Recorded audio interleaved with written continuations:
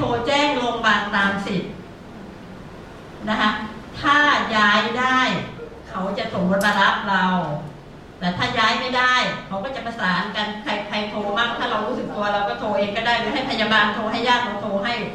โรงพยาบาลตามสิทธิ์เราบอกว่าเรามีสิทธิ์กับโรงพยาบาลเขานะขณะนี้เรามาป่วยอยู่ที่นี่แล้วก็จำชื่อคนที่เราโทรไว้ด้วยว่าคือใครเวลากี่โมงนะคะ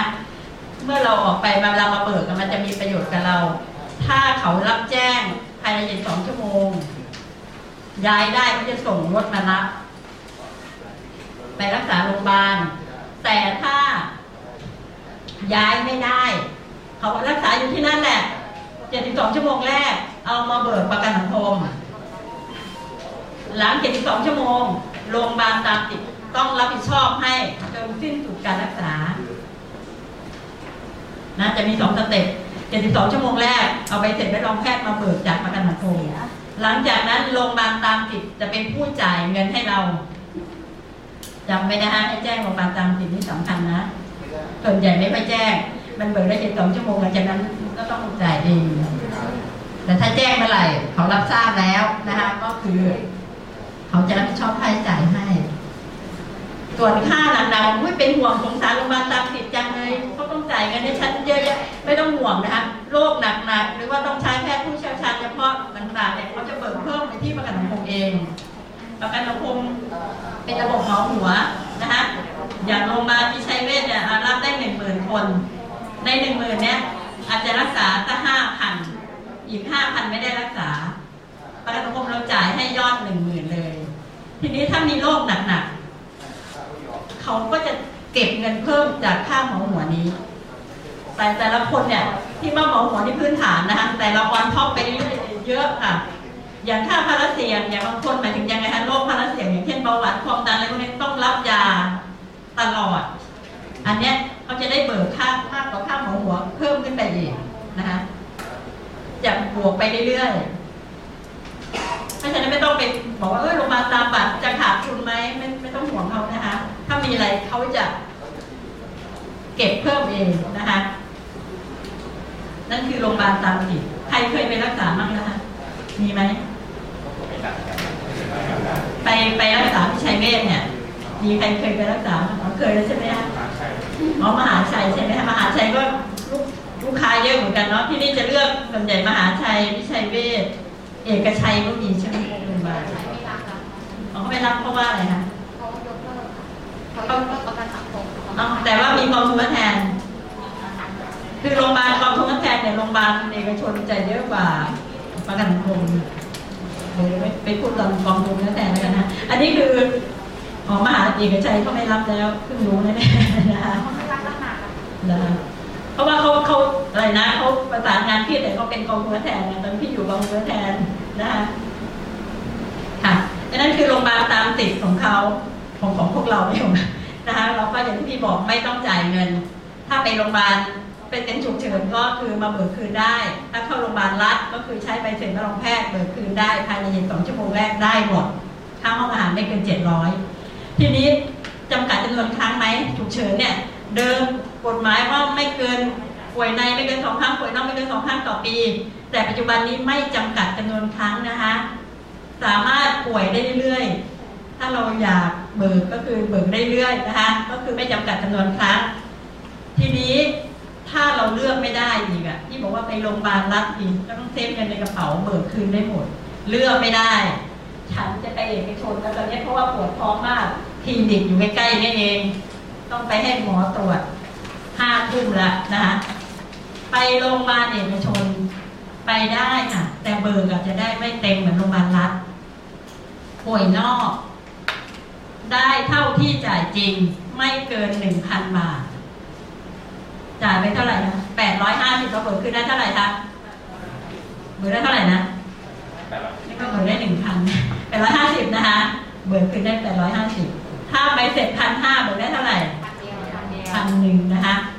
ทีนี้เกิน 1,000 ได้ไหมเกินได้เบิกเกินได้ถ้าใบเสร็จมีรายการเนี่ย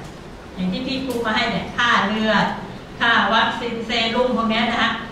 เบิกเพิ่มได้อีกค่าซีทีสแกนอัลตราซาวด์เบิกได้อีกจาก 1,000 เบิกได้อีก 1,000 เป็น 2,000 ค่าขูดมดลูก 2,500 ค่าฟื้นคืนชีพอันนี้ตายยังไงยังไม่ตายนะน่าจะอยากไม่งั้นได้มาเบิกที่เขาใช้เครื่อง CPR นะคะก็เพิ่มได้ 4,000 บาทบวกค่ารักษาอีก1,000 เป็น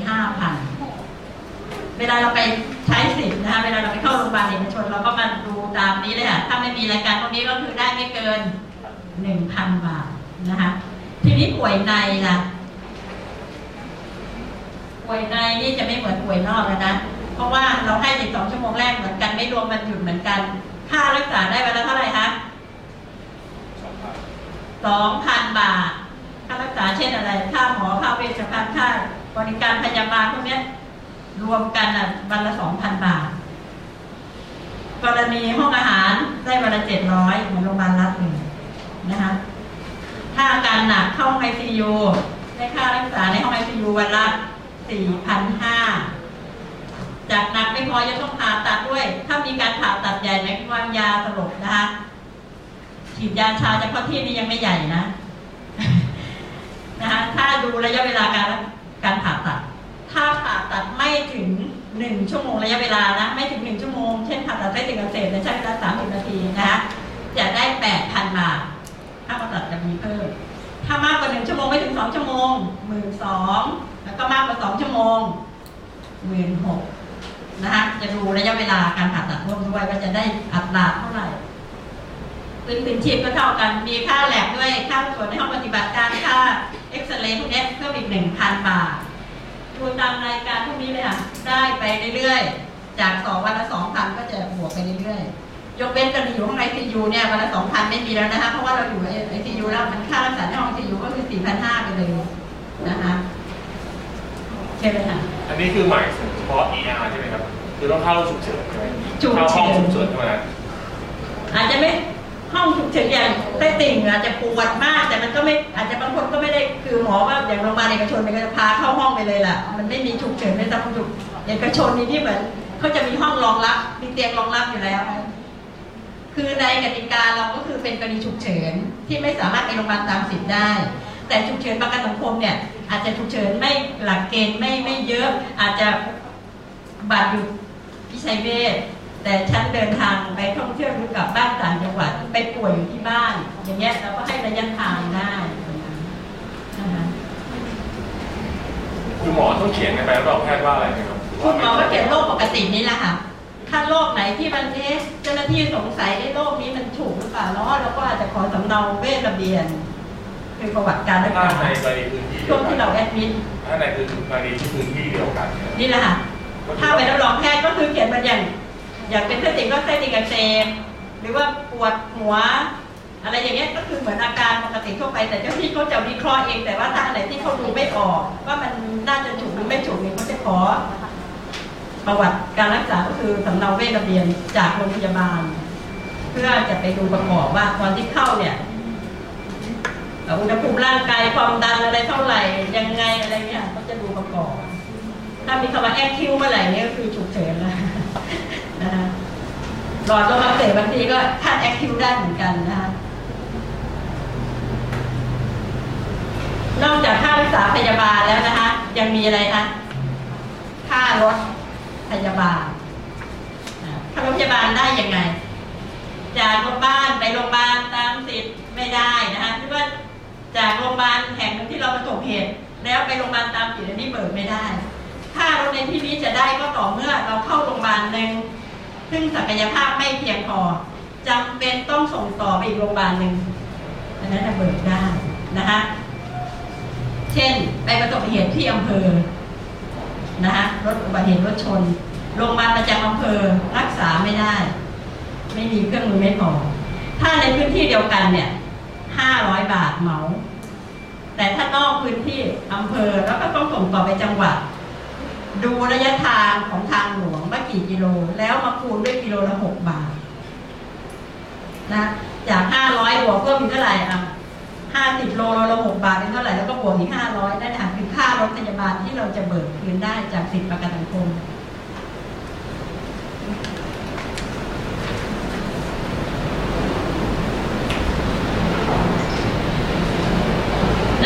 สิทธิประกันสังคมนะคะกรณีเจ็บป่วยทีนี้มีอยู่สิทธิ์หนึ่งในฐานะเป็นประกันสังคมด้วยในฐานะที่เป็นคนไทยด้วยพวกเราจะไม่ค่อยรู้สิทธินี้เขาเรียกว่าสิทธิ์ถ้าเป็นภาษาพวกพี่ที่ภาษาหมออะไรนี่ก็จะคุยกันก็คือยูเซฟสิทธิ์ยูเซฟ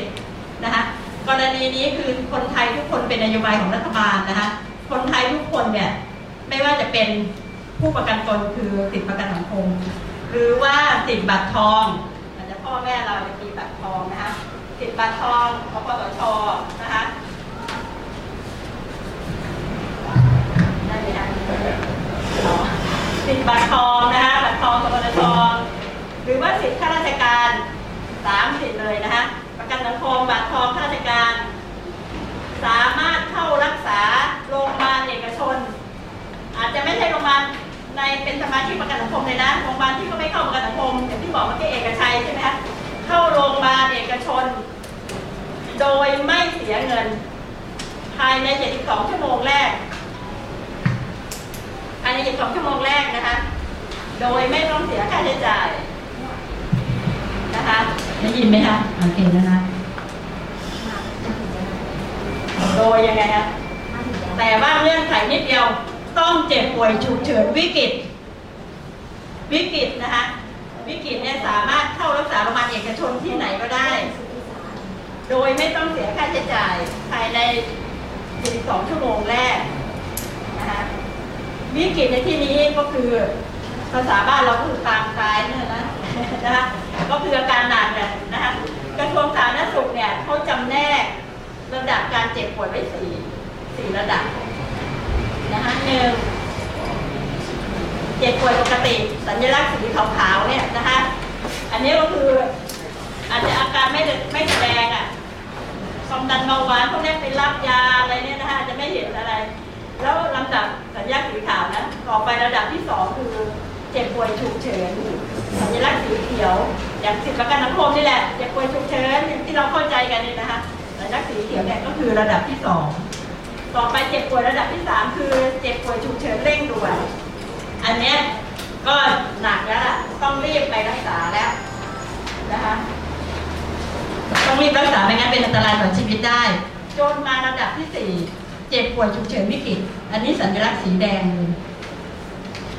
เลยนะคะอันนี้รัฐบาลเปิดโอกาสให้คนไทยทุกคนสามารถรักษาโรงพยาบาลเอกชนได้โดยไม่เสียค่าใช้จ่ายแต่มีการประเมินระหว่างหมอกับสถาบันการแพทย์ฉุกเฉินว่าอาการนี้เข้าฉุกเฉินวิกฤตไหมถ้าวิกฤตเมื่อไหร่เราไม่ต้องจ่ายเขาจะมีแพทย์ที่สถาบันการแพทย์ฉุกเฉินเนี่ย24 ชั่วโมงเลยคอยประเมินให้โดยประสานงานทางหน้าจอวิดีโอคอนเฟอเรนซ์เนี่ยนะคะก็จะมีการสอบถามถ้าเราเข้าติดวิกฤตเมื่อไหร่คือยูเซฟเมื่อไหร่เนี่ยเราไม่ต้องจ่ายสิทธิ์ใครสิทธิ์มันสิทธิ์ข้าราชการพอแล้วตอน72 ชั่วโมงก็ต้องหาเตียงโรงพยาบาลรัฐให้สิทธิ์บัตรทองก็ต้องไปมูฟเป็นที่บัตรของบัตรทองสิทธิ์ประกันสังคมก็มูฟมาที่บัตรประกันสังคมนะคะแต่72 ชั่วโมงแรกเขาจะเก็บเงินไปที่ต้นสังกัดของแต่ละกองทุนประกันสังคมก็จะเก็บไปที่ประกันสังคมส่วนกลางจ่ายให้นะคะกปสชก็คือเก็บไปที่กปสชเลยแล้วก็กรมบัญชีกลางในส่วนของราชการอันนี้คือสิทธิ์ยูเซฟอันนี้เจ็บป่วยวิกฤตสัญลักษณ์สีแดงทีนี้เราจะรู้ได้ไงว่าเราวิกฤตไหมนะคะวิกฤตไม่วิกฤตในกระบวนการที่เขาแยกมาให้เราแล้วว่าอันไหนมันเข้าขั้นวิกฤตนะที่บอกว่าไม่ต้องจ่ายเงินกรณีเข้าโรงพยาบาลเอกชนนะคะหมดสติไม่รู้สึกตัวไม่หายใจใดไม่ตายนะไม่หายใจแต่ว่าถ้าขาดออกซิเจนไป5 นาทีก็เป็นขาดได้นะคะหายใจเร็วหอบเหนื่อยรุนแรงหายใจติดขัดอันนี้ระบบทางเดินหายใจนะคะถ้าขาดอากาศเมื่อไหร่ก็ทำให้ถึงแก่ชีวิตได้นะคะเจ็บหน้าอกเฉียบพลันรุนแรงอันนี้สำหรับคนไม่รู้ตัวหรืออาจจะรู้ตัวแล้วลืมพกยาแต่ว่าเป็นโรคหัวใจนะคะเจ็บหน้าอกเสียขึ้นมาเลยเจ็บนะคะซึมลงเหงื่อแตกตัวเย็นอันนี้ก็อาการหนักเหมือนกันนะคะอย่าดูถูกนะซึมลงเหงื่อแตกตัวเย็นนะคะเรายิ่งถ้ามีอาการชักร่วมด้วยนี่แปลว่าอะไรคะต้องรีบไปหาหมอแบบ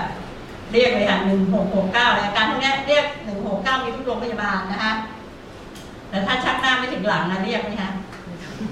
ต้องเรียกไหมรถโรงพยาบาล เรียกหาเพื่อนข้างๆเนี่ยนะคะแขนขาอ่อนแรงนี่พวกกระโตงแล้วค่ะอย่างเงี้ยยืนอยู่ล้มไปเลยอะไรเงี้ยนะคะเราอาจจะถ้าได้รับยาละลายริ่มเลือดไม่ทันคือต้องให้ภายใน4 ชั่วโมงถ้าไม่ทันก็คืออาจจะนอนเป็นผักหรือเป็นอัมพาตครึ่งๆได้นะคะที่บอกว่าประกันสังคมเราให้นะคะเข็มละ50,000นะคะยาละลายริ่มเลือดตัวเนี้ยเพื่อให้ไปละลายเลือดที่มันอุดตันนะคะมีอาการอื่นร่วมด้วยมีผลให้ระบบหายใจระบบไหลเวียนล้มเหลวไหลเวียนโลหิตล้มเหลวอันนี้คือเข้าขั้นวิกฤตแล้วต้องรีบรักษาเพราะฉะนั้นเราสามารถเข้าโรงพยาบาลเอกชนที่ไหนก็ได้ถ้าเข้าอาการที่เขาประมวลมาให้นี่คือจากสถาบันการแพทย์ฉุกเฉินนะคะเป็นคนปุ๊บอาการมาให้เรียก1669แล้วก็ไปโรงพยาบาลไหนก็ได้หลังจากนั้นก็ต้องย้ายไปโรงพยาบาลตามติดนะคะ